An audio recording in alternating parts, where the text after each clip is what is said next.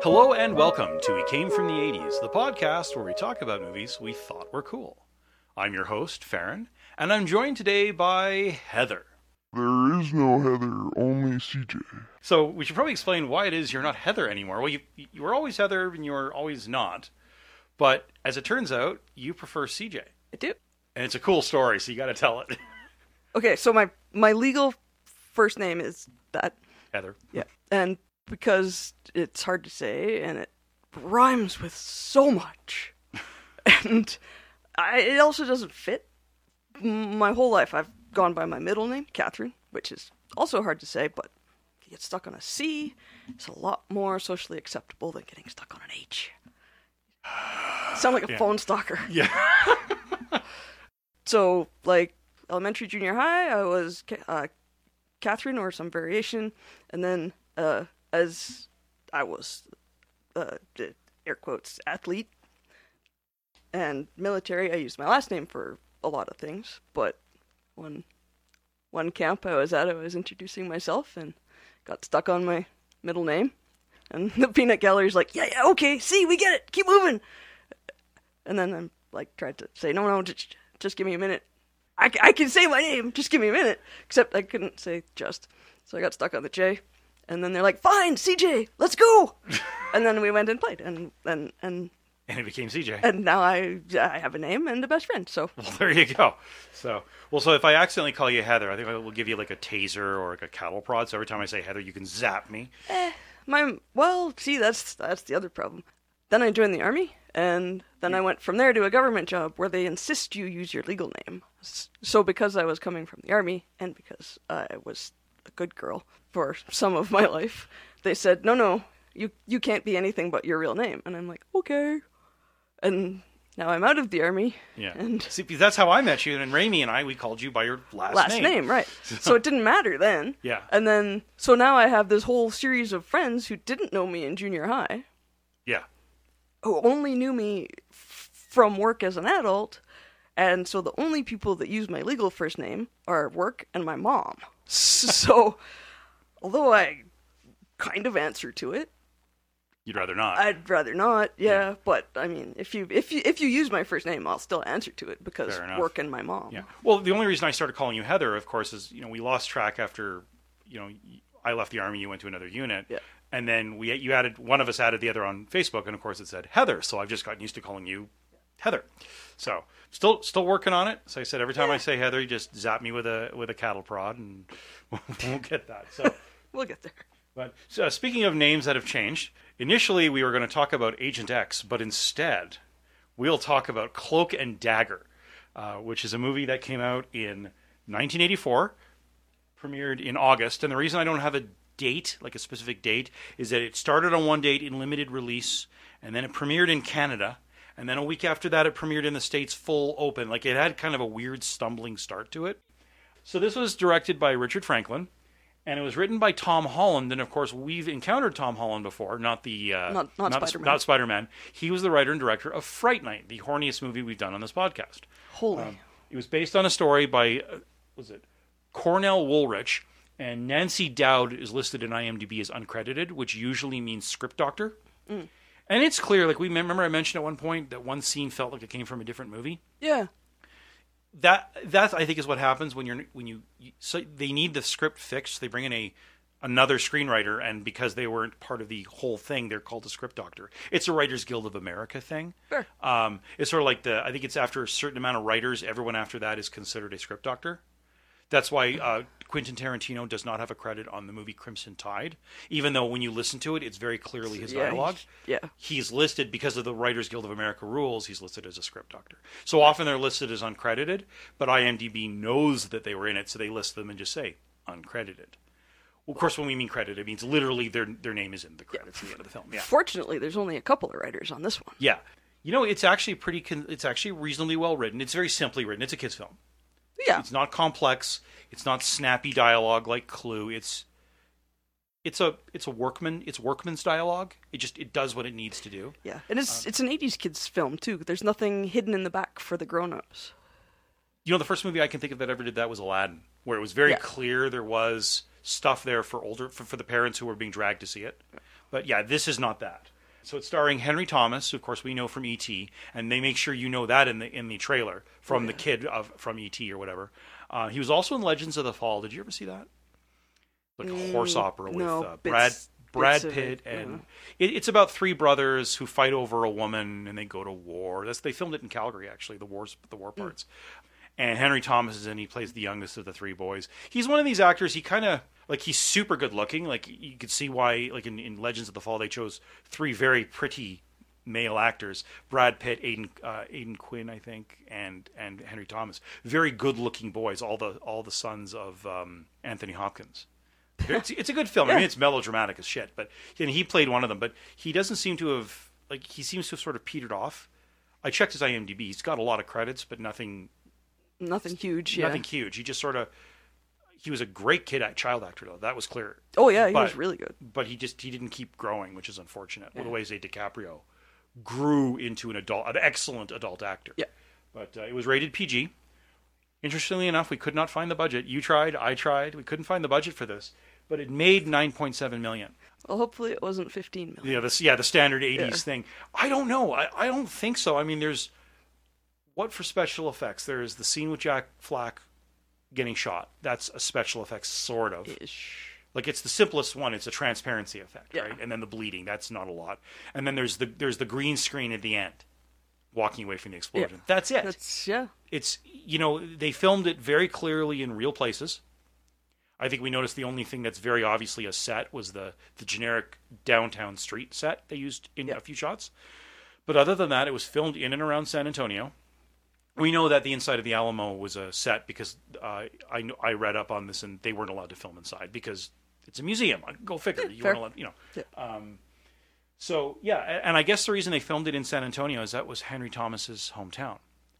And like we were saying before the film, that makes a huge difference because suddenly you don't need to pay to house a chaperone, which is always a parent anyway. Yeah. You don't have to put the two of them up in a hotel room and pay for tutors because on the days where he's not needed for filming or they don't need him till later in the day, they don't have to have a tutor. They just send him to school. Yeah. It's super convenient. Go to school, go home. Yeah, go home. And that's a lot of money saved. Yeah. It's clear they filmed in just real world locations. There's no location where you can say, wow, they really had to build that. Other than, again, the Alamo. But that was one room, and it wasn't especially. It probably took them a little bit of time. Well, that and I guess the house scene. Yeah. Like the scene in his room is where we notice, like, wow, awesome wallpaper, but it looks like Grandma decorated this room. Yeah. But then you had the best observation ever. There's nothing in the corner. There's nothing in the corners. Yeah, because I was comparing it to Goonies, which is like the best kids film ever. And the difference was there's stuff in the background. There's chips on the table. There's, the cat walking through. It's a lived-in home. It was, here's the set, here's the actors, say your lines. Yeah, and everything's like, that was the cleanest goddamn room ever. Like, I get it, his father's in the Air Force, but that's the He's still tan. Yeah, but it's he plays with everything on his dresser top. But I said that the place looks like, with the exception of the wallpaper, it was decorated by Grandma and decorated for Grandma. It's the neatest place ever. I've never met a 10-year-old kid who had a room that clean. No, even a clean 10-year-old's room, the stuff isn't nicely on the shelves. It's away, it's off the floor, or it's pushed under the under the bed. Everything's under the bed because there's guests coming over. Bins are a thing. Yeah, but this was very clearly a set. I mean, I don't know that they didn't actually film it in a house somewhere. Because the outside of it was clearly filmed in front of someone's house. They didn't build a house. So it's hard to tell. But yeah, it's the difference between a good film, which this is, and a great film, which is usually like a Spielberg film. Like I remember I mentioned I heard someone put it perfectly. You know that this is a Spielberg or Spielberg influenced film because everything's dirty. Because it's a real house. There's, like you said, chips on the table and a cat in the corner and a stack of books here. It looks like someone lived here. And that gives a whole different feel.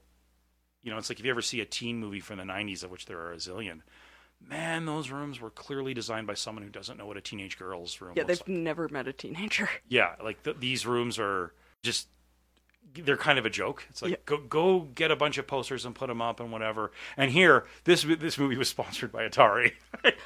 Like, Very clearly. like the posters, like the pole position, like his posters are all either shit that would have been awesome in a kid's room in like Victorian England, Yep. because they're like Napoleonic era soldiers in framed pictures, Yes. or they're Atari video game posters.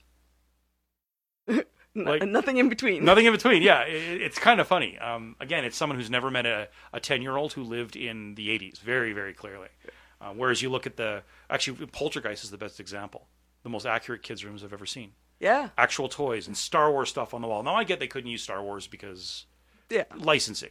Spielberg was able to because he's Spielberg and he's Lucas's buddy. So Lucas goes, yeah, sure, go ahead. Here's some toys. It's different. Yeah, but it didn't look like a kid's room. But it's like I said, this is a good film, but it's not a great film because it lacks those details.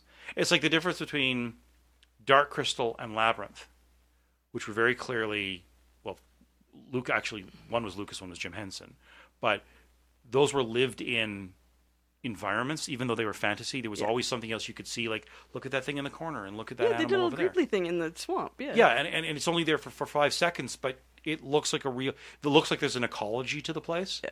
as opposed to it's not sterile, I guess is the word we're looking for. Yeah. The kids' room is sterile here, but But Yeah. it tells a good story. It does, I'm yeah. okay with it being Absolutely. not everything has to be at the Lucas Spielberg level. no, not everything can be. Yeah. There's also that. So this movie was originally, when it was being developed, called Agent X, and they paid Atari to make the game. They were making it anyway. They called the game Agent X, and somewhere during development they decided to change it to Cloak and Dagger, and the main character went from Agent X to Jack Flack. Though if you notice, they screwed up. Twice. I only caught the one in the trunk. Oh no, because the first one's deliberate. That's right. Yeah, he says that's back when I was known as Agent X, which is a reference. That's the coolest thing ever. It's like a reference to an earlier draft of the script. But the video game only ever made it into arcades.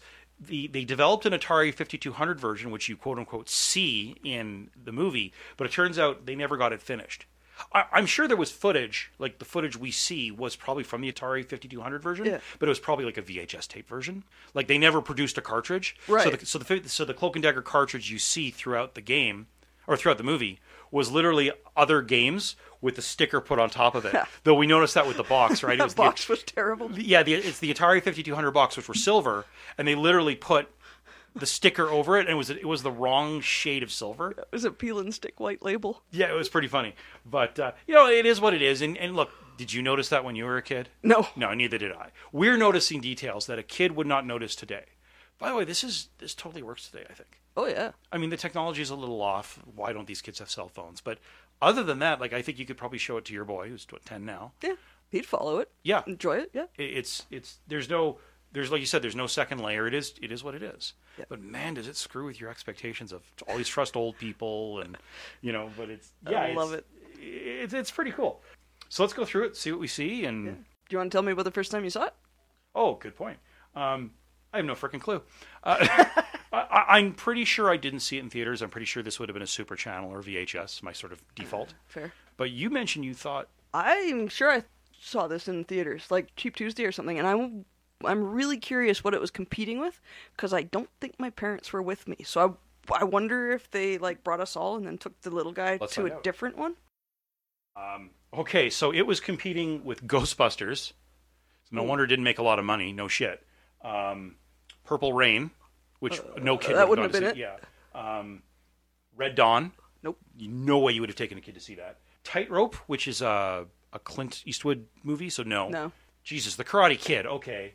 Revenge of the Nerds, Gremlins, Jesus, Temple of Doom, Last Starfighter, The Good Woman in summer. Red. Woman in Red, which is a goofy film but very good with Carolee LeBrock.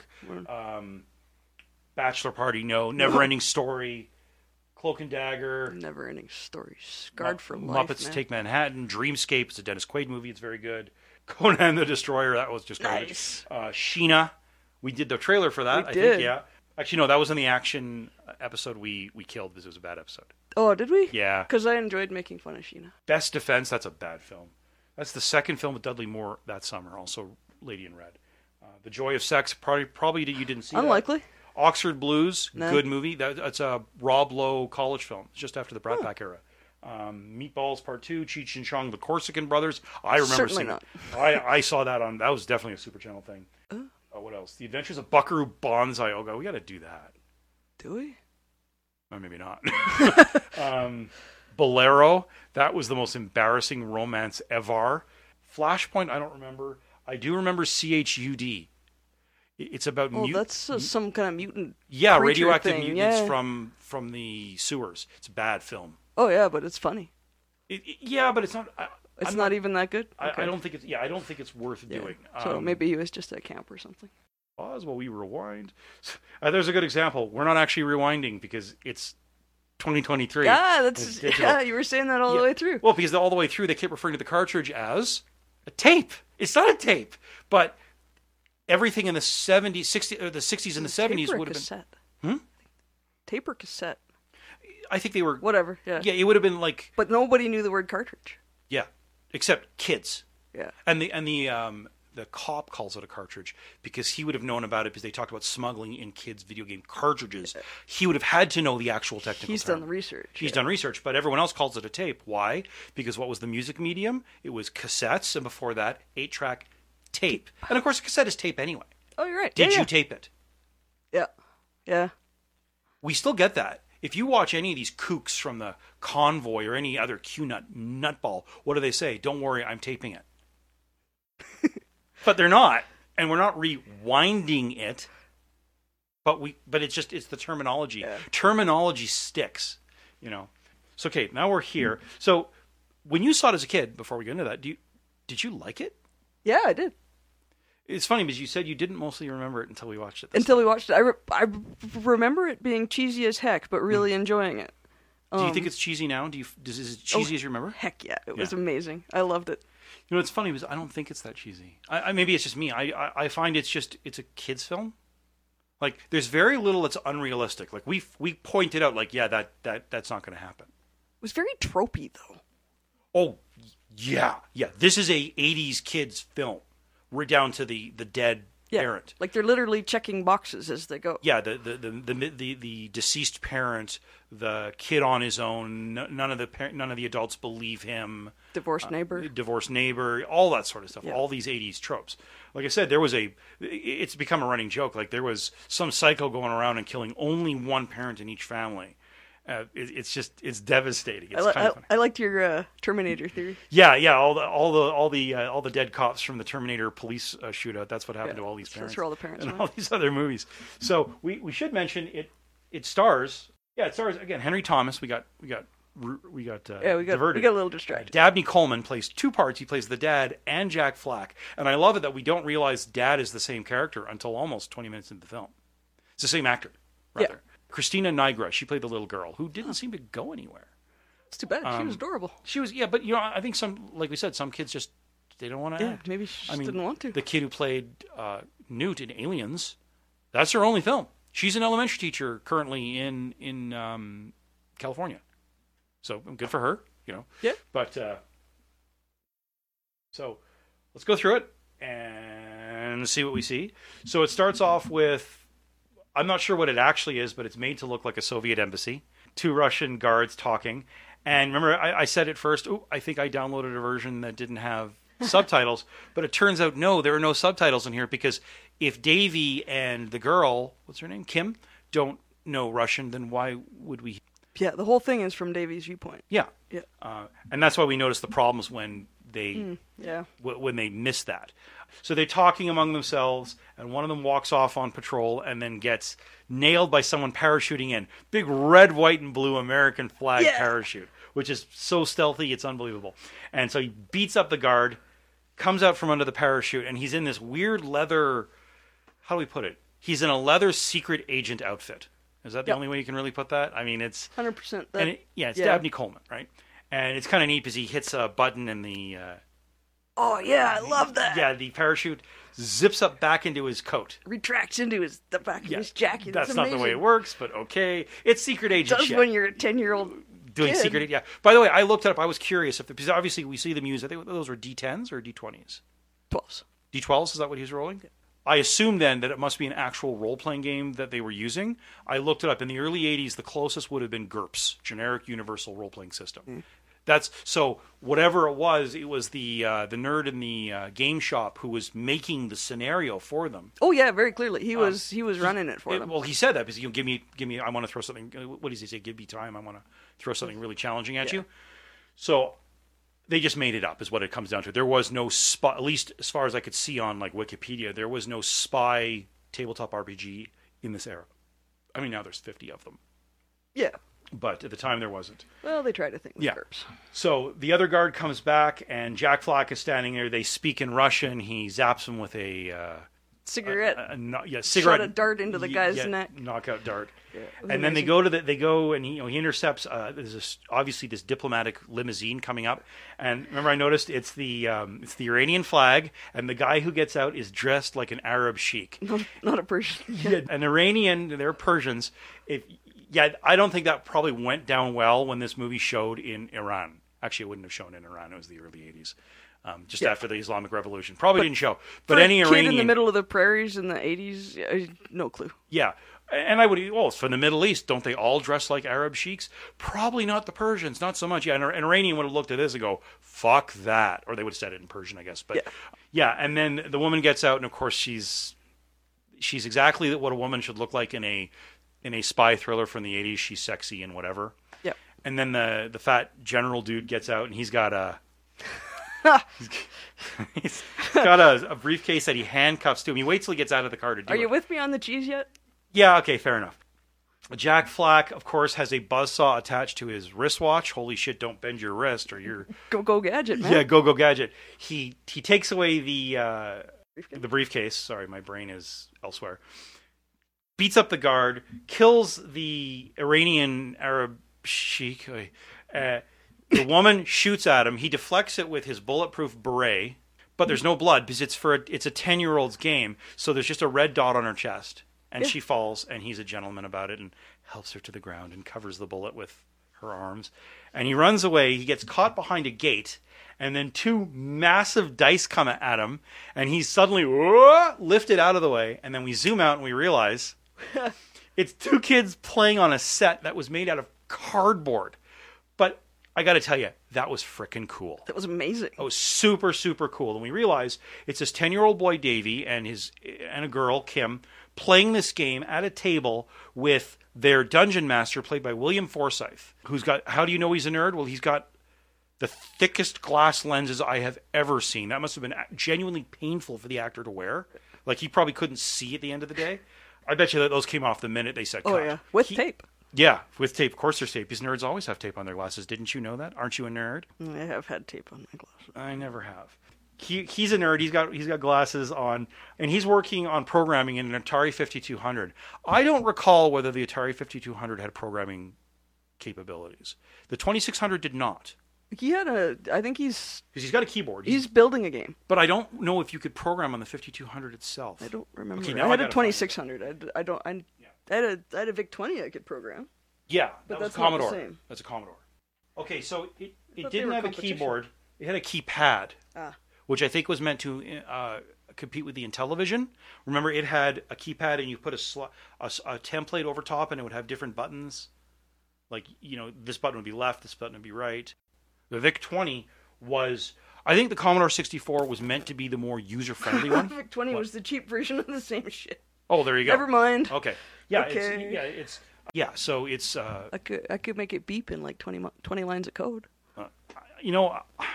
I tried with the Commodore 64, but it was such a piece of shit. I never really got it to work properly. And then I got a PC a couple years later, and I never went back. Basic. Yeah, Basic was the...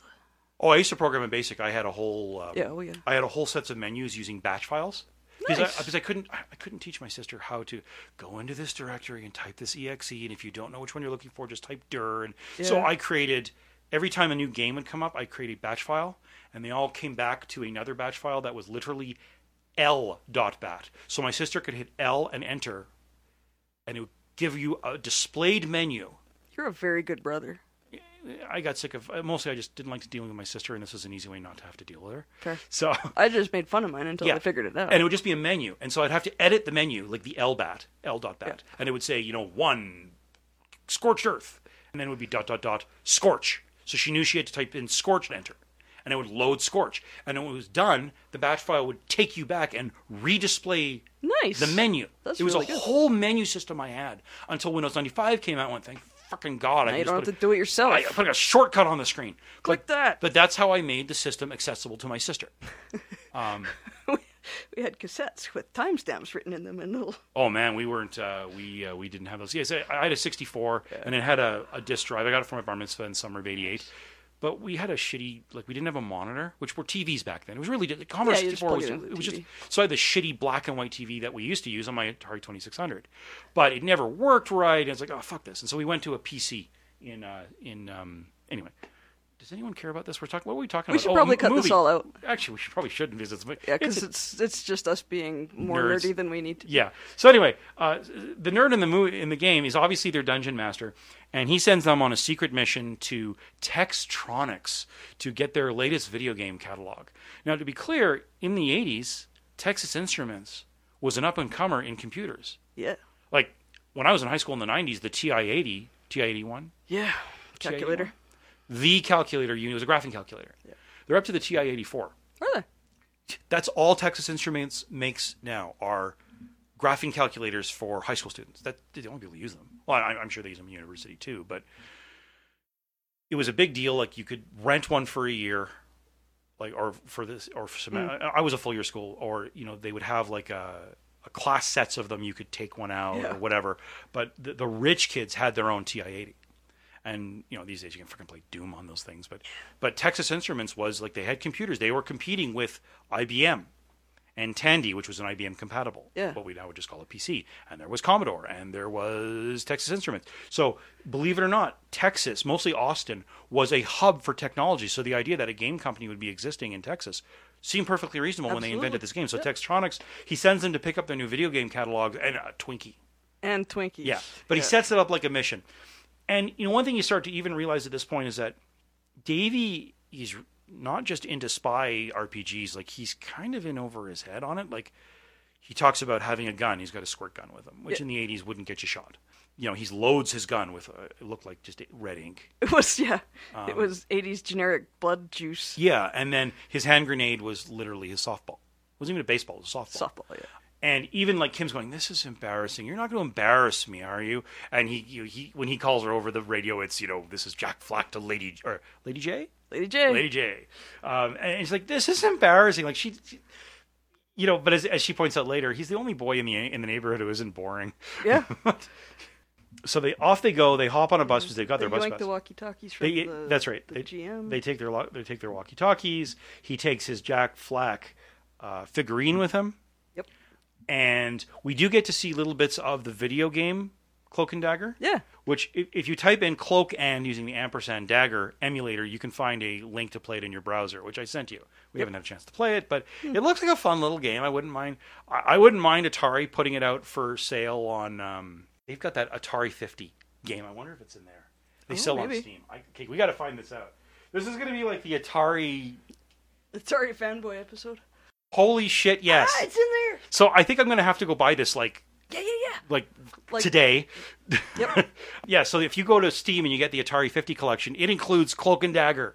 Holy shit, I'm buying this system. Farron will have it faster than that actor took those glasses off. Pretty much. That's very cool. So anyway, these kids we should get back to the movie. This is totally like the video game we're nerd just episode. enjoying being nerds right now. And you know what? I'm totally leaving all this in. Anyway, they head downtown, and we talked about this also. This is so 80s. It was perfectly reasonable for a kid in the 80s, if they had a bus pass, to say, Mom, I'm going to the mall. Okay. Remember the standard rule? When do you come home? When the lights come on. When the lights come, when the street lights come on. These two kids hop in. They're hanging out at the mall, which is where, I don't remember the name of the store, is the game store. A cheap version of Century Box, which we're going to when we finish recording this. We're not nerds at all. And then they go downtown, like right downtown San Antonio. And I have no idea how big San Antonio is. No clue. I don't think it's that big of a city, but whatever. The fact is, these two get on this bus, no questions asked. No one thinks boo about it, because this is the 80s. Yeah. Kids just... We used to. Yeah. As long as we were with one of the big kids, we could go anywhere. Well, and big kids, that would be like, what, a 13-year-old? 15. Okay. Teenagers. See, when I was this age, I could have walked down... I was walking to Lake Sukomi, which is through Fish Creek Provincial Park, which is in the middle of the city. It's a forest in the middle of Calgary. Yeah. It wasn't a big deal. Like, my mother asked once, like, aren't you a little scared? I'm like, no, it's in the middle of the day. I've never once encountered anyone. It was a good half-hour walk. And I'd walk to Lake Sukhumi, which is like a beach built in the it's a fake beach built in the middle of a flood basin in the middle of Alberta. Awesome. But yeah, after a while, let me tell you, the water was like the water in the river here. Like, yeah, at one point they actually drowned it. They drained it, and because it was getting so bad, people didn't want to go in the water. It smells bad now. Well, yeah, you were afraid that maybe like they would come out with like fins or something, or gills, like it was that bad. Blinky. Yeah. So these kids go downtown and they go into this big office building. And again, she's really embarrassed because he's being all spy about it. They're about to get in the elevator, and these two guys who are absolutely not the thugs in the movie are waiting to get in the elevator, and Davey spots that one of them has a gun under his sports jacket. Right. Somebody should like make a PSA for these thugs. Like, Button up you your... keep getting busted by the handle of your gun showing under your jacket. Well, it's the standard shoulder holster that, let's be honest, cops still often use, carry. yeah. So yeah, he spots it and he hides it. And anyway, Davey says, we can't get in the elevator. They go up. He goes up the next elevator, and they split up. Dun, dun, dun. Dun, dun, dun. Just in case one of them is compromised. Yeah, and you take the elevator, I'll take the stairs. I'm good because I'm not taking the stairs. Like, it's because Davey is like, you start to get the impression like Davey's a little into, like, he's a little too deep. Like, what's going on here? Like, this is a kid who maybe needs some counseling, which as it turns out, yes. He's wandering up the stairs, and he spots, well, I guess what would you call it? These two thugs, plus a third one, beating up a guy in a lab coat. How do we know he's a scientist? Well, duh, he's wearing a lab coat. And glasses. They beat him up, he escapes, there's some shooting, and like 2 seconds later, this guy has gone around the building, which looks, I'm guessing is like a U-shaped building, because he's looking out a window, across the courtyard, into another window, and that's where he spots this whole... Yeah, so he's gone around and down. Yeah. The bleeding scientist, computer programmer, whatever. And actually, it's actually not that far to imagine that devs in that time might have been asked to wear a white lab coat because those computers were pretty sensitive. Really twitchy. Yeah. Really twitchy. Hands him a Atari 5200 Cloak and Dagger cartridge, or tape, as all the adults call it, cassettes, whatever. Take this, go. The thugs show up. They shoot him a bunch of times. They tell him the secret score too. That's right. He gives him a number, and we're not sure what it is, but we assume it's 1 score. million. Okay.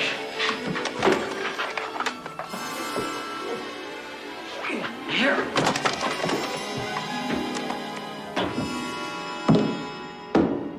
Whatever happens, don't let them get it. Tell the FBI 1,329,000. Run!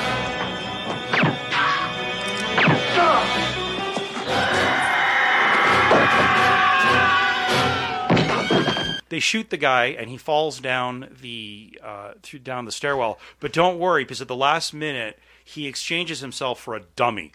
It was so obviously... Oh, wow, It was so obviously a stuffed dummy. It wasn't even like a mannequin. No, like a store it mannequin. was just a stuffy. It was a stuffed clothing. Yeah. It was just so... You It's could like always a tell... scarecrow or something. You could always tell when it's that. It was really funny. He falls to the bottom of the stairs. They start shooting at the kid. He runs all the way down the stairs to the bottom, runs out screaming, help, help, help. Security guard comes, what's wrong? There's been a murder. Call the cops. And, of course, the body is gone from the bottom of the stairs. I got to hand it to those thugs. They got down, it looked like, about 8 stories? Well, Techtronic was on the 7th. That's right, 7th floor. Okay, so they hauled ass down 6 or 7 floors, grabbed the body, and managed to haul it up out of sight in, about 15 seconds? Yeah, like, that was the worst snap I've ever done. Thank you. I'll patch it in. I'll dub that in later. No, I'm not. I'm totally going to leave this in. In the meantime, everyone freaks out. We actually missed a bit where, actually, we're gotten ahead of ourselves here, where Kim actually goes into Techtronics and gets the... Kim fulfills half the mission. Yeah, actually gets the catalogs. And she's embarrassed because he keeps calling her on the radio, Lady J, Lady J. It's like, you're embarrassing me. Because she's not into this. I mean, she'll play the game, clearly. She's doing the mission, not goofing off in the stairwell. Yeah, but also she's embarrassed that it's a mission and not just, I'm doing an errand for a friend, whatever. So it's let's move along here. Yeah, in the meantime, the next scene is pretty much the cops taking the kids home. And again, it's funny when the lieutenant says to the girl, "You're okay to get home?" "Yeah, I've got a key." "Okay." Again, Well, totally 80s. Yeah, Like, it's just, I had a key. yeah, but it's kind of funny that, okay, officer will walk you to your door. No, it's You just, good? Yeah. it's the 80s. It's totally the 80s. So he knocks on the door, and Dad comes to answer the door. And this is where we discover that Dabney Coleman, the actor who plays Jack Flack, is in fact also Dad's, like, it's Davy's dad. Yeah. I think that's super clever. 40-year-old me discovered it right now. You didn't realize it as a Nope. kid? Not till the very end when the kid can't tell which person is coming out of the flames. Right. That's when I figured it Well, out. because of when I course was the 10. silhouette at first is him with the beret, and Yeah, then and it just turns out that his hair is messed up. Yeah. And they don't even do that well because it just cuts to the kid and it cuts back and it's the new silhouette. I think I knew it as a kid that it was the same actor, but I don't think it's been so long, I don't know, but I recognize it, but I don't think I understood the significance of it, that secretly, subconsciously, Davy's hero isn't Jack Flack, it's his dad. Yeah. And they're acted so differently. Like, Dabney Coleman's a hell of an actor. It's funny, the movie we were going to do 2 weeks ago before the snow dumped and you didn't come down was War Games. And Dabney He's in Coleman, that too, yeah. Yes, he is. He plays the guy in charge of the WOPR, the War Organizational Processor. We still should do that one. I like that movie. It's an excellent film. It's a truly excellent film. Better than this one. I mean, this is a great film, but War This Games is is a a kid's much... film. There's more thought in the Yeah, other. War Games is a teens film. It's not an adult thriller by any means. No. But Dabney But it makes Coleman you is think. excellent in this, and he's playing two different roles here. Here he is the 1980s kids film father. Yep. Doesn't listen to his kid, doesn't believe his kid, wants his kid to grow up. This kid's 10 years Recently old. bereaved. Yeah, recently bereaved. Yeah, like I said, like everyone else. And it's kind of funny because he goes upstairs. Davey is sent upstairs to go to his room, and he sits on the stairs with Jack Flack, Yep. who only he can see. We did miss that when Davey was heading up the stairs before he saw the shooting of the guy. That's the first time we see he speaks to Jack Flack in real life. Yeah. That Jack Flack is an imaginary friend who is materializing before him. We missed that part. Anyway. It happens again. He's sitting on the stairs because he's not gone to his room as he was told. He's sitting on the stairs listening to the cop talk to Dad. Did anyone ever? Fair enough. And it's interesting, the cop says, like, he wouldn't give us anything more than his name, rank, and serial number for an hour. And the tougher we got, the tougher he got. I think that's really cool. Awesome! But you know what? It gives the kid... first off, the lieutenant, I think he makes the comment, "Man, if we were at war, I'd want him on my side." But it's clear he respects the kid. He doesn't think, "What a dumb fucking kid." Like, Yeah. No, he likes the kid. Yeah, like he actually, in a slightly better movie, there would have been more interaction between the cop, because we don't see him to the end of the film again. Yeah. There would have been more interaction between the cop and Davey, because the cop seems to respect the kid more than Dad does. It's not that Dad doesn't respect him, it's that he's dismissed him. Yeah. He keeps telling him to grow up. Like, this kid is 10 years old. Stop playing those stupid games. Stop playing with those silly toys. Get your head out of the clouds. Like, he's fucking 10. What do you want him to do? Get a job? Yeah. Like, it's a little much. Yeah. Go ahead. Kind of blows my mind too that the one guy he could have told the truth to that would have believed him, that knew about the smuggling ring, was this cop. And he wouldn't tell him anything because why? Because Jack Flack told him not to. That's right. Because when the security guard drags him back or follows him back into the stairwell and says, "Where's the body?" Jack Flack's in the corner saying, "Don't say anything." I'm pretty sure the security guard was in on it. They don't actually say it, but no, it's entirely possible. But at the same time, there is no body there and there's no blood. Because if it you doesn't felt, look that hard. well, it's right there. But it's hard. Yeah, it's hard to tell. I mean, it's a throwaway character, right? But yeah, it's kind of interesting that, like, the 80s parent is the wall of no. Yeah. No, you can't do this. No, you can't go here. No, I don't want to hear it. No, I don't believe you. No. Grow up, leave me alone. Yeah, they're like, the 80s parent is an obstacle. Same in the Never Ending Story. The dad is an obstacle. We haven't done Never Ending Story. We got to do that. Haven't we? We haven't done it. Oh, dude. We got to do it. We have to. Like, our whole generation is scarred for life from the Never-Ending Story. From the horse. Yeah, I guess what we're gonna do. We got to get you down for like a double, and we got to do War Games and that. But we need to get the band back together. Yeah, well, Ramey's busy He's university, so cool. we'll do it over the summer. We'll get the band back together. We can even get, but of course, if we're gonna have Adam here, we got to have a stupid ass film to do. Oh heck yeah! We're gonna do Roadhouse if we can get all four of us. Patrick Swayze. Oh, nice. That takes place he plays the bouncer in a bar called the Double Deuce. How ironic that is a movie about a great big shit, because that movie's just fucking awful. But anyway, back to Cloak and Dagger. So people are going to say, "Can I listen to you talk about the movie as opposed to video games and other movies?" But Yeah, it's been a while. it's been a while, yeah. Anyway, Davey does at some point go back up to his room, and as I said, we talked about earlier, this looks like it was designed by someone who'd never encountered a 10-year-old, who chose kick-ass wallpaper, and it was kick-ass wallpaper. Yeah. Space shuttles and astronauts. But then decorated the rest of the room for Grandma. Yeah, I mean, it looks like he's playing with his grandpa's stuff. Like it's Yeah, on. the toy soldiers. It's a pie, and he's not Yeah, messing anything up. Yeah, he doesn't have a table to... Yeah. And that's fine. Not everyone has... Like, I had a desk as a kid. I had a floor. I had a desk set. I was very lucky. Actually, we still have it. It's in my mother's room. She's using it. Cool. It's still there. I want it back at some point. But yeah, like even the frame that the parents are in is that you see the mom who's now deceased and the dad in his uniform. I'm guessing it was either the day of their marriage or taken after. That frame is a frame for your parents' room or the front room. It's not a frame for your You might have kid. yoinked it though. Possibly, I guess, but it's just the room screams to me that it was designed by and for someone who had not been had not been around a 10-year-old in a very long time. That room smells like old people. That is the very best way to put that. That room smells like old people. Yeah. So the father tries to talk to him, but really he doesn't believe a goddamn word. He says, like, let's talk to Dr. So-and-so. Yeah. So obviously the kid is seeing a therapist. And he actually talks about that he's having some trouble and said, you still talking to Jack Flack? He says, well, sometimes. Yeah. So I'm guessing things were worse. So, but that's the only hint you get that the kid was actually recovering. Because there's no other dialogue that says, you were doing so well, Davey. It's just that you talk to Jack Flack sometimes. That's code for yes. Well, yes, of course, but the hint being that at some point maybe Dad expected he wasn't talking to Jack Flack anymore. You know what I mean? Davey just learned to hide it. Yes. Oh, absolutely. Because this kid's having some delusion issues. Like he's in some trouble. Yeah, he didn't get better. He learned to hide it. Yeah. But clearly Dad thought there was some progress. Yeah, fair. And he says, no, I got this cartridge. Here's proof that all the stuff I said was true. Let me play it. And he plays the first level. Again, looks like a cool game. I'm looking forward to playing that. Yeah. 5 seconds after you drop me off after Sentry Box, I'm buying this game. In fact, I may do it before we head off to Sentry Box. And then he says, well, I don't understand. I mean, I played a whole level. How come it's not in there? And he says, enough of that. Turn off the computer. I'm taking all these games. And by the way, remember I noticed he has a game called Blitzkrieg. That was a real game, I mean, those war games in the 80s, those were serious grognard games. Like, that's the term, grognard. You know, you know, for our audience Dungeon Master, I know what a grognard is. Yeah. For those in the audience who don't know what a grognard is, but these are people who think that Dungeons and Dragons is too kiddie. Okay, these are for people who look at statistics and go, that's the wrong statistic for that rifle. Like, these are... Yeah, they're the ultimate rules lawyers. Yeah, rules lawyers and war game nerds, and Blitzkrieg is for those people. We can buy those games at Sentry Box. We're going later today. I'll pass. Yeah.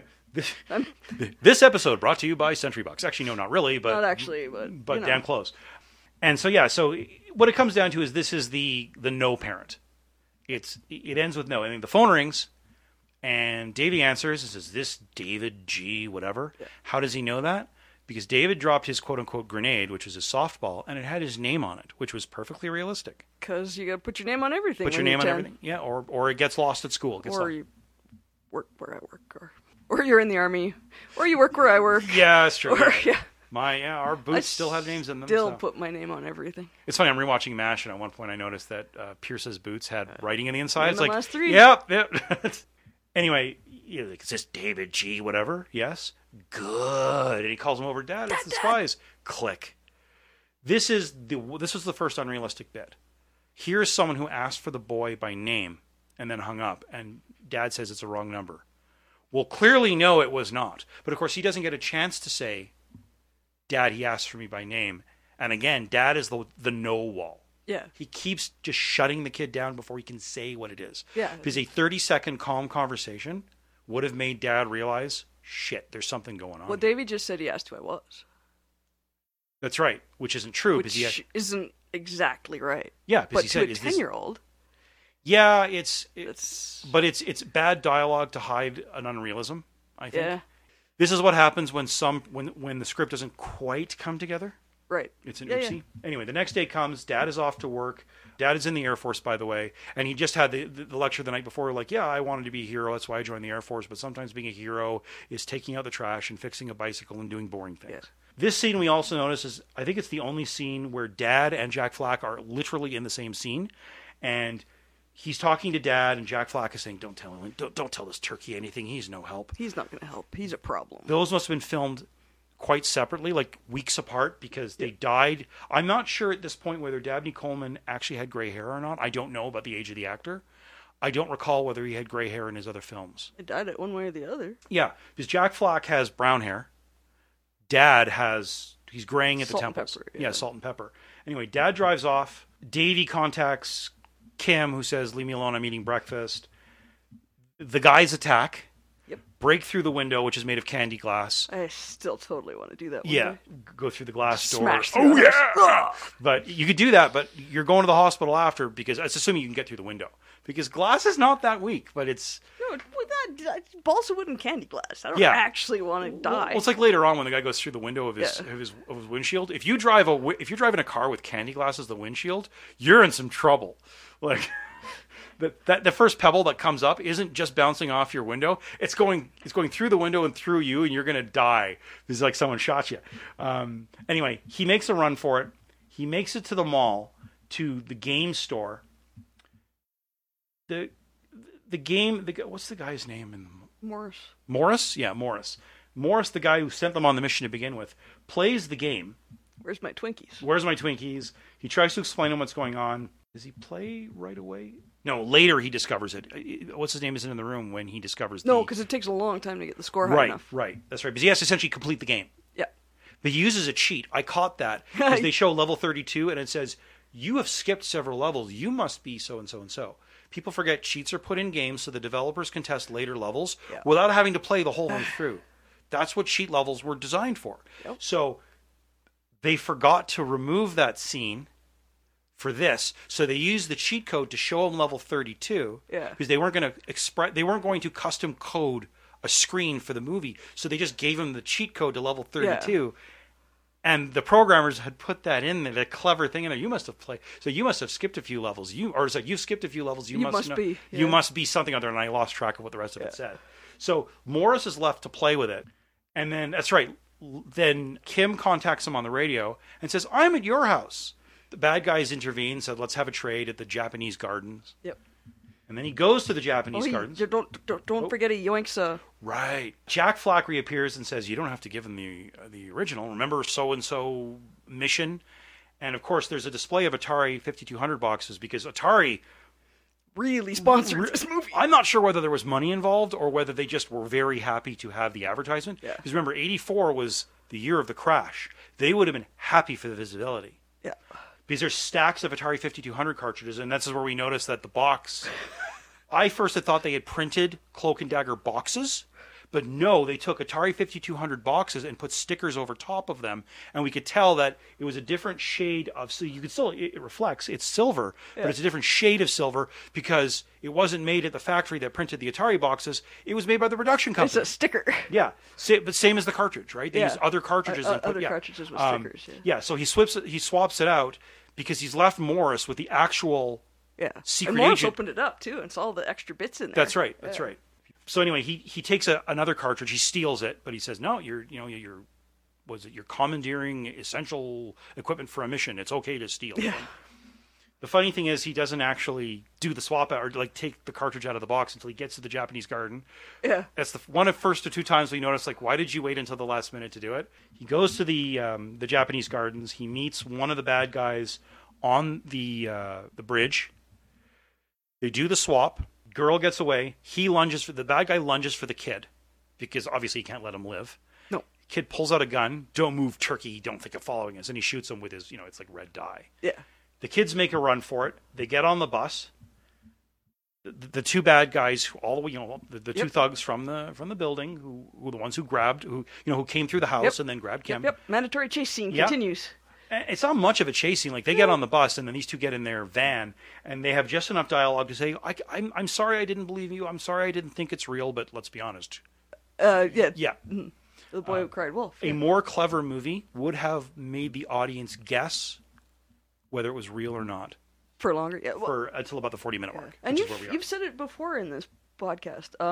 Like for the addition of 2 or 3 more lines, this would have been a better movie. Yeah, it's still a very good film. I highly yeah. recommend this film. By the way, It's you can excellent. watch this on YouTube. It's on YouTube. Cool. Just type in Cloak and ampersand and Dagger full movie. It's there. You can rent it. But someone freaking posted the movie. Awesome. So a lot of these older movies. That's where I found Raise the Titanic, which we want to do. No way. I didn't find it on I didn't buy it off like Amazon or find it from a torrent. Yarr. It's freaking on YouTube. I just downloaded it. We got to do that film. It's really good. Anyway, they realize they're being followed by the thugs. There's a really funny scene that says, I got to get off the bus. Well, there's no stop here. In 3 blocks, you can get off. No, you don't understand. I'm going to... And All of a sudden, they're off the bus. And they cut to him, slamming on the brakes, and the kid's running off. It's a very clever, it's a funny... I thought that was awesome. It's well edited, yeah. The kids make a run for it. One of the bad guys is shooting at him with a silencer. It's the standard 1980s silencer sound effect. Pew.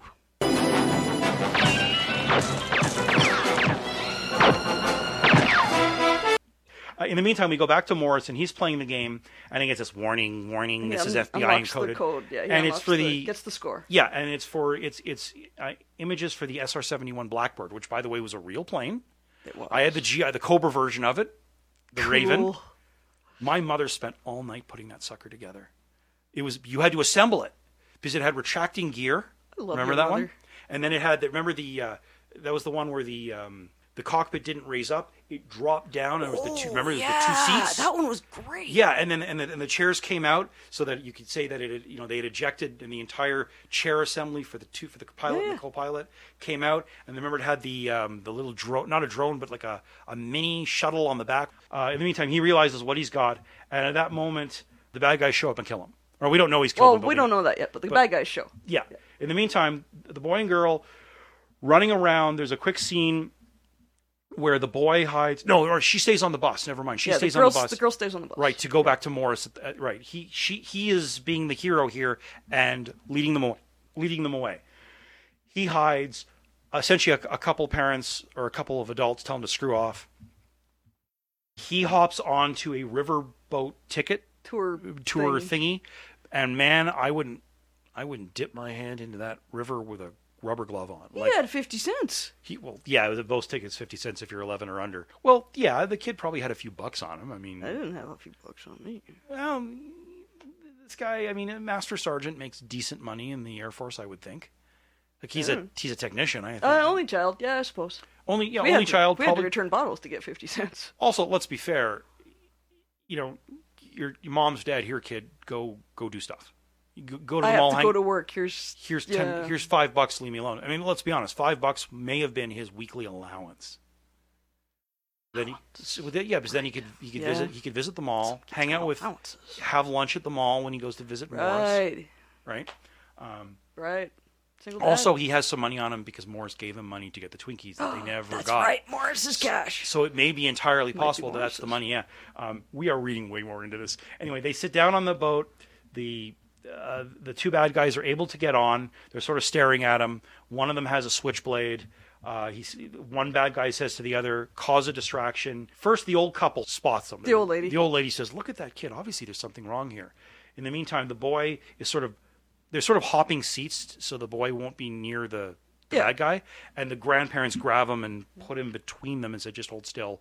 This is where I said, remember, this defies expectations. I'm not sure if I was ever explicitly told it as a kid, but I'm sure you might have been. Always trust old people. Stranger danger? Yeah, but you can always trust someone trust a grandparent. No, they didn't. I have it in my head that I was told that, not necessarily by my mother, but by someone. You can trust an old person. I know I was told you can trust Ask someone an in uniform. adult for help. Yeah, but certainly I was told you could trust someone in uniform.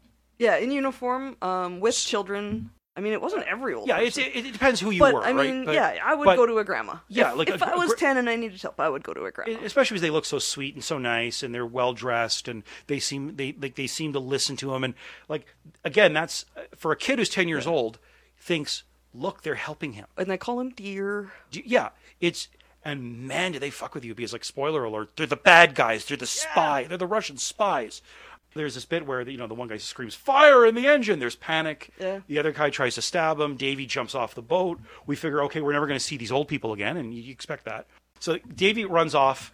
He catches up with Kim at the store where they're pretty sure Morris is dead because there's like a bullet through the screen.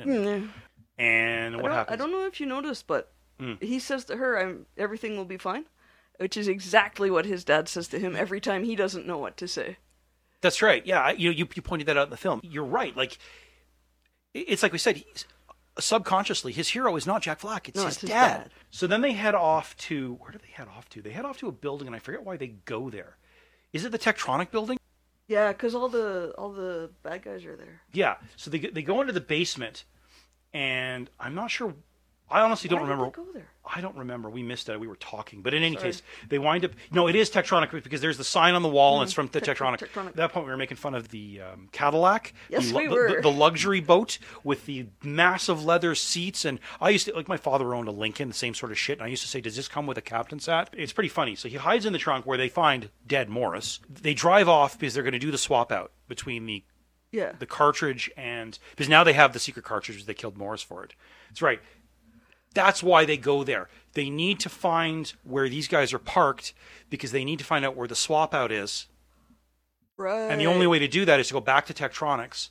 And they're stealing... Because remember, one of the bad guys works at Tektronics. Because remember, the security guard recognized him. Yep. He says, no, there's no body here. There's nothing. What's up? I haven't seen a soul. Yeah. That's when we realized that it was an inside job. That one of the guys at Tektronics... That obviously Tektronics was actually dealing in secrets. Mm-hmm. And the guy who was shot was not in on it and was killed for it. Right. Here, take the cartridge. Or at least he doesn't say tape. Get this to the FBI. Yeah. So they drive to the Alamo, and the kid's able to escape out of the trunk. It's whatever. It's standard stuff. One thing to note is they were able to film outside the Alamo, but not inside because it's a museum. I get it. Yeah, so they rebuilt. Yeah. They rebuilt the Alamo foyer part. The foyer part of it. Somewhere else, and fine, whatever. Like, I would be able to tell the difference at gunpoint. I've never been to San Antonio. I'll be honest, it's a nice looking city. I wouldn't mind visiting. Yeah, could go there. It's a field trip. We came from the 80s tour. Yeah, no kidding. Well, if we're going to do that, do we have to go to the Labyrinth and visit the Goblin King? Ooh. Well, the trick is to listen to the worm. And then go that way. That's right, we can get right to the... Anyway, moving on. They bump into the old couple again. There's some confusion. One thing I didn't notice as this time I was looking for it, is that we hear the bad guys saying, well, I've got a camera case, and I swap it out, and all I know is that one of these guys has a few missing fingers. Yeah. Then we encounter the old couple. We notice, or maybe you don't notice, that the old man has a camera case on him, which he had on the boat. Yeah. And it's the same camera case that the bad guys have. But if you're a kid, chances are you don't notice that, right? Don't give a crap about camera cases. He sees the bad guy set down the camera case, Davey. He grabs it and tries to run. A security guard catches him. The grandparents intercede and say, oh, he's our kid. I told him to grab that case. And then you notice that the kid doesn't have, or the grandpa doesn't have his case on anymore. Yeah. Grandma takes him to the car. We see Grandpa talking with the bad guy and swapping things over. And as a kid, it didn't even occur to me that this was the handoff. Yeah. Because the old man gets back in and he says, you gave him the case. Why would you do that? He says, oh, don't be so sure. Look inside. And, of course, he opens the case and the video game's in there. He says, I swapped it out. Now, do you mind telling me why that did it? I just gave up my camera. As a kid, I believed him. He's a fucking spy. I mean, but again, this is what happens. Like, in 1984, I was 9 years old. I was this kid's age within a few months. Yeah, I was the same distance the other way. By the way, to note this, Henry Thomas was, in fact, this age. Do you know how hard it is to find a kid that age who can actually act? Impossible. That's why teen movies, they're always in their 20s. 20, yeah. Because most teenagers can't act. This guy could. That's why Leonardo DiCaprio was such a notable teen actor as a kid. Yeah. He could actually act. Same with Henry Thomas. Yeah. Well, and like you said, that scene with both the dad and Jack Black. Jack Black. Yeah, in the same scene, like that takes acting. That takes skills. The kid was able to act. So anyway, they do the swap out, and then this is where the big reveal comes. This is awesome! Because the woman takes off her glove, and she's missing like 3 fingers. Such a clever little boy. Don't you think so, George? I wish we could take him to Mexico City with us. I made an arrangement with Rice. He's going to take care of him for us on our way to the airport. I don't like him, and I don't like his methods, and I don't like those 2 thug kids. It's very clear to him back there. We're very displeased with his whole mess. He won't dare make another mistake. Not if he wants to do business with us. I made that very clear. What time's our flight? Midnight. We better check out. I'm afraid we won't be able to use our dinner reservations. What a nuisance. And he's listening to them plot his death. Yeah. And then from his point of view, the camera is Davy's point of view, we see her smother him with chloroform. Yep. That's a genuinely scary scene. Like, when I watched that 2 days ago, when I watched this in advance, I went, ooh, like, that's unnerving. And to a 9-year-old, again, supplanting expectations. Grandpa and Grandma are safe. Not these ones. Not these ones. Anyway, he wakes up in the trunk. Jack Flack is there, of course. And we realize he's actually in the bad guy's car again. Yeah, he's back in the trunk. Yeah. And he forces his way from the trunk into the back seat. There's a cutesy scene, which I've seen in a few movies, where essentially he steals the car. I'd like to say he hotwires it, but no. They leave the frickin' keys in the car while they go and tell their buddy, who's been, for some reason, negotiating the price for 2 hours, let's go hurry him up. He sneaks into the front. He steals the car. There's a chase, blah, blah, blah. They race down a road, and remember, this is the one street. It looked like the generic street scene you've seen in First and Main everywhere. First and Main everywhere. You know what it looks like? The Sesame Street scene. It's not their set, obviously, but it's that same sort of New York. It's, you know what it is? It's New York side street. Yeah. Yep. I've seen it used in a number of Star Trek: The Original Series episodes. Yep. At least once in Next Gen. I've seen this in. I saw it used in an advertisement for MASH reruns. Yeah. It's got to be a set. I mean, it's Universal Studios, so it's a set there. You could probably visit this set. Oh yeah. I would like to crash a car down it. Yeah. Well, it's funny because they do. They crash a car. It's funny because we noticed they crash into scaffolding, and then later on they filmed another scene that was very clearly in the same spot, but the scaffolding was still up. So they did So they did that scene first, where he gets on the bus, and then later they did the car stunt scene. Yep. So yeah, he escapes. He drives. At one point, he says to Jack Flack, "How do I drive this car?" He says, "I don't know. It's a real car." Yeah. Which, it's actually one of the first hints. The illusion is starting to crack. The illusion is starting to crack. But you remember I noticed that we were talking, the further into the movie goes, the more Jack Flack seems less realistic. Because he keeps talking about, at first when he says, when you've been in the game as long as I have, that's a line we hear in spy movies all the time. Yeah. But he keeps referring to it as a game, like, this is real, this is Cloak and Dagger, isn't this what you want? You can't go straight to the objective, that's no fun. Like, more and more, Davy is starting to realize that Jack Flack is a game fantasy, and that comes out through the dialogue. That's clever. Yeah, that's really good. So they sort of run off. Calls his dad. Calls his dad in the phone booth, and this is the first time we notice they sort of break the immersion, because when Davy looks and he sees the bad guy's van coming at him, there's a shot where he and Jack Flack are fleeing to not get run over. And it's very clear that Jack Flack is holding him by the shoulders and propelling him. Yeah. And that shouldn't have been. No, he shouldn't be able to pull him out of the phone booth. Yeah, because he's imaginary. That's one of two areas where Jack Flack is too real. Yeah. Actually, one of three. The one before is when he's hiding in the trunk, and Jack Flack, we see the trunk is closed, and Jack Flack's leaning up against the pillar, and the bad guys walk by him. And remember I said, we should not be able to see Jack Flack. He disappeared when the line of vision got cut. Because if Davy can't see what's going on outside, we shouldn't see Jack Flack. Yep. He may imagine Jack Flack doing that, but we shouldn't see it.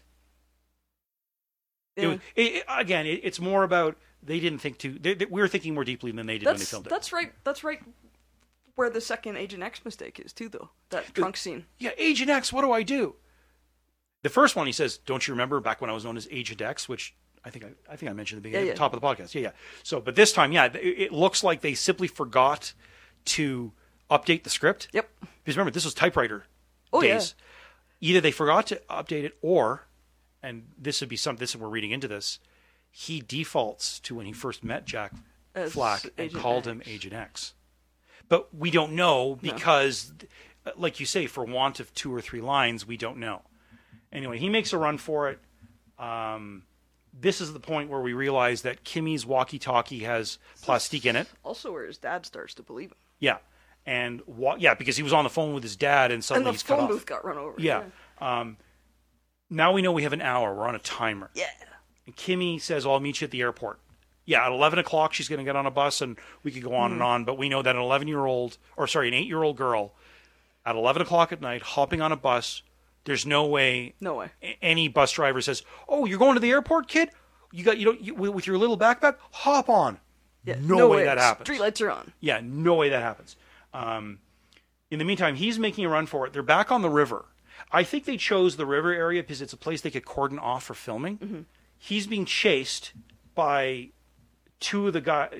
all three of the bad guys, actually. No, only two of them, because the one who drove through the phone booth crashes into a store and is thrown through the windshield and dies. And Davey grabs the. No, he doesn't grab the gun. No. Jack Flack tries to get him to take the gun, and he won't, because it's the second guy, the guy who shot in the back. Yeah. So he's being chased. One of the bad guys says, "Let's get out the heavy artillery," and it's an Uzi with a silencer.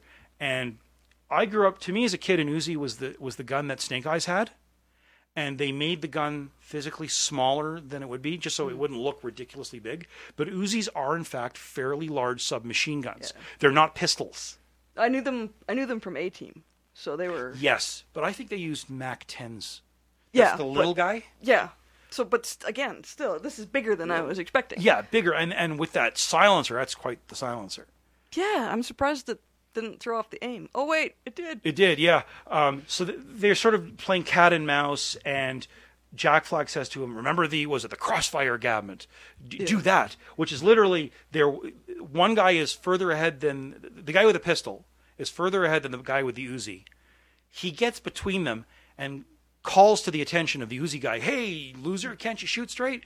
The guy walks his fire up behind the kid and kills the other guy. Yeah.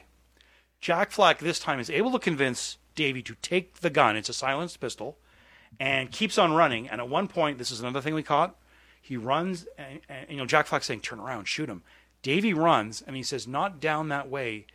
It's a dead end. Yeah. What it should have been is, "Don't you remember it's a dead end?" Because Jack Flack shouldn't know anything Davey doesn't know. Well, that could just have been under pressure 10-year-old. Yeah, and his I guess. Subconscious talking to him. It's a conversation that you would have had among the writers, but anyway, he gets to the dead end. The bad guy comes up, changes out magazines, and says, "I'm going to torture you. I'm going to blow off your kneecaps. I'm going to shoot you in the stomach." It's like, asshole. Yeah. And it's funny because he's already been lectured by his spy handler. The old people. Don't be this thuggish. Yeah. And he's actually getting worse. So again, a better movie with another few lines, we would have learned that he's always been a problem. He's kind of a psycho. Why do we deal with him? But here's the thing. This guy works at this guy is... Actually, no, never mind. I was about to say he only works with them once in a while. But these people, in fact, we learn later, are wanted by the FBI for transporting secrets over the border in cartridges. So Tektronix, clearly all this time, has been part of the spy ring. Okay. Yeah. In the meantime... Davey does not want to shoot, so Jack Flack does something, and I hate.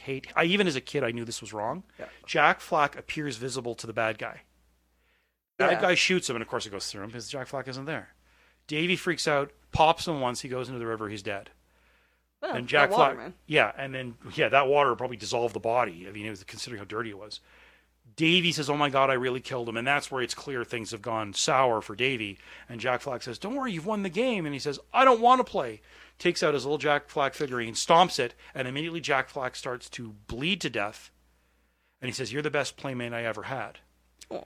When Davey's dad was a kid, did Jack Flack look like his dad? Maybe that was Agent X. I don't know. Again, two lines would have answered the question. Question. If this were remade today, it'd be a 2-hour film. Yeah. And they would delve into that, the idea that because remember, Dad does make in the scene at the beginning in Davey's rooms. I said, I used to play these games too. Yeah. I used to have an imaginary friend too. There would be more connection there. Yeah. But here it's just a line here and a line there. But again, we forget that it's a throwaway summer kids movie. Whereas these days we expect more. That's why Stranger Things is such a hit. It appeals to kids our age who are now in their 40s and 50s, but who want more. Never seen Stranger Things. You totally got it. It's amazing. Anyway, guy is dead. Jack Flack is gone. Next thing we know, Davey's trying to hustle to the airport to rescue his friend from the bomb. Davey's dad meets Kim's mom. Oh my God, something's really wrong. They call the police because now clearly is something. They know something's wrong. Something's actually up. Davey tries to get on the bus. This is the scene from the same street where he flew through the Catherine. They're back in the street. Yeah. He goes. which is clearly Skid Row. How do we know that? Because they're playing saxophone music in the background, and we see 2 hookers. He goes to a taxi driver and says, "I don't have money, but I'll pay you." And it's Louis B. Anderson. Yes, it is too. And it's not meant to be, "Hey, look, there's Louis B. Anderson." No, that was too early. That was his start. It was a start. It's just an extra. He's got 2 lines. Yeah. He goes to the next taxi driver says, "Yeah, sure, kid, whatever." Whatever, let's because go. remember, at one point he says, "Maybe we should get you to the hospital," because remember he tripped and he hurt his leg. And remember we said it's actually pretty realistic that this random taxi driver would give him a ride. Here's a kid out at 11:30 or 11:47, I think we saw was the time on his watch, because they keep showing the kid's watch. Here's a kid who's injured, who's in a sketchy part of town, who wants to go to the airport to meet with someone. It's actually perfectly reasonable that a decent cab driver would say, "Sure, what the heck, get in." Get in." In the meantime, Kim has arrived at the airport. She's trying to get the authorities to stop the plane. They drag her into the airport police station where they interrogate her. Davey arrives. The only one left alive who knows there's a bomb in that walkie-talkie is Davey. Exactly. Yeah, he has her page to the front desk. That's where they start to make the connection. He immediately runs to the gate where the flight is going to board. He tries the old ploy, "Mom, Dad, don't leave me." And the cop says, "Ma'am, could you come over here?" But he has the cartridge! Hey, I'm sorry, son. You just have to go around and wait your turn. Who you with anyway? Mom, Dad, please don't leave me! There you folks. Just a minute there, folks. Would you mind coming back here, please? Plane's already boarding. It'll wait. Let's get this straightened out first. Transcon Flight 6 from Miami, Atlanta is now arriving at Gate 17. Is this your boy? Do we look like we could have a boy that age? You putting me on, son? No, sir. I can prove they're my folks. How? Look inside that bag over there and you'll find one of my game cartridges. Cloak and dagger. The old man panics, grabs the gun. Kim comes out of the office, sees Davey. Davey grabs the walkie-talkie out of her bag. Now he has the bomb. Yeah. The hostage situation happens. He keeps trying to yell, "There's a bomb." But again, what are parents there to be? The know wall. Yeah. Even these old people are like, "Shut up, Shut kid." up. All they had to do was let him finish the goddamn sentence, or listen to him to begin with, because he does get it out at one point. There's a bomb in the radio. Oh, does he? And but they don't care. They don't listen. In 80s movies, no one listens to kids. The 80s, no one listened to kids. Yeah, okay. Today they don't either. But more. I always listen to kids when they talk to me, because maybe that's just us. Yeah, maybe it's just us. Yeah, maybe because we grew up with 80s films and we knew what happens when you don't listen to kids. Don't listen to kids. The world explodes. The planes blow up. The dragon eats you. Listen to kids, man. Anyway, they get dragged onto the plane. Dad, of course, is in his Air Force uniform, pretends to be the pilot, gets onto the plane. There's a struggle. The old people realize there's a bomb. The bomb, at one point, remember, we ran the timer when it was 1 minute 32. I started a stopwatch. The plane doesn't actually blow up till like 2:50 or something. Yeah, it was double. Yeah. The bomb clock was made by the same people who made the temple door from the beginning of Raiders of the Lost Ark. A little up a little, yeah. Down a little. Slow, speed up, slow, go back. Yeah, it's kind of funny. Dad pushes Davey out the cockpit Drops window. out the window, and he's fine. And there's an explosion, and then out of the explosion walks what is clearly the silhouette of Jack Flack. Yeah. You could see just because of the leather spy suit, collar is popped, and the beret. I gotta remember what the name of that suit is. It's driving me insane. I don't know, but it's the spy suit is what it is. And then the camera cuts back to Davey, then cuts back to the explosion, and now immediately it's Davey's dad. Yeah. Today, special effects would slowly blur it, but they just didn't have the money for that. Cut away and cut back. Well, as we discovered, it had no budget at all. And then we realized it's dad.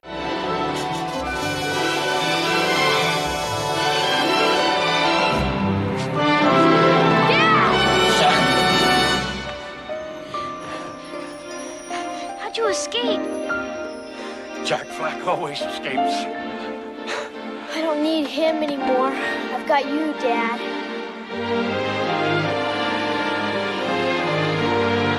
Jack Flack always escaped. And the music and then rises. the credits roll. And the credits roll. And that's it. There's nothing else.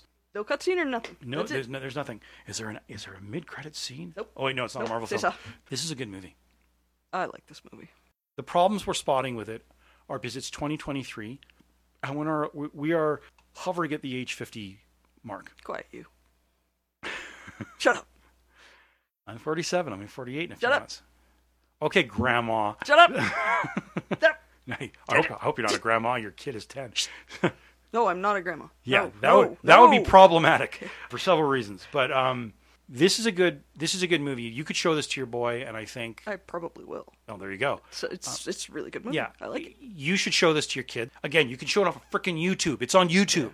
No, suspend disbelief and have fun for an hour and a half. You know what? There is very little in this that is beyond belief. Really. Other than Jack Flack appearing to the bad guy in the end. Yeah. There's nothing that happens that is unrealistic for an 80s kid, more or less, with the exception of getting on a bus at 11:30. Okay, whatever. But for 99% of the time, other than the no wall, which all parents are in 80s films, yes, these kids go places that it is perfectly reasonable over the summer. They could just go. Yep. Because parents are absentee in the 80s, at least in movies. The most unrealistic thing is the way the batteries hold up on those walkie-talkies. There's no way those double... And those are like D-cell batteries. Yeah, they definitely didn't last for 24 hours. Yeah, also there's no way those radios could transmit halfway across San Antonio. Aw. Sorry. I had the Fisher-Price ones as a kid, and you were lucky if you could get to the other end of your house. Oh, we had cans and string. Yeah, mostly it's just two kids screaming at each other from a distance. Can you hear me? Yes. But not through this. But this is a cut above most kids' films in that era. Yeah, I liked it. Yeah. It's really well done. I highly recommend it. Yeah, it's still a good kids' film. Yeah. Unless you got anything else you want to add. Jack Black always escapes. Yeah, Jack Flack. Jack Flack. Flack. Yeah, Jack Black is an actor. Okay, so let's leave it there.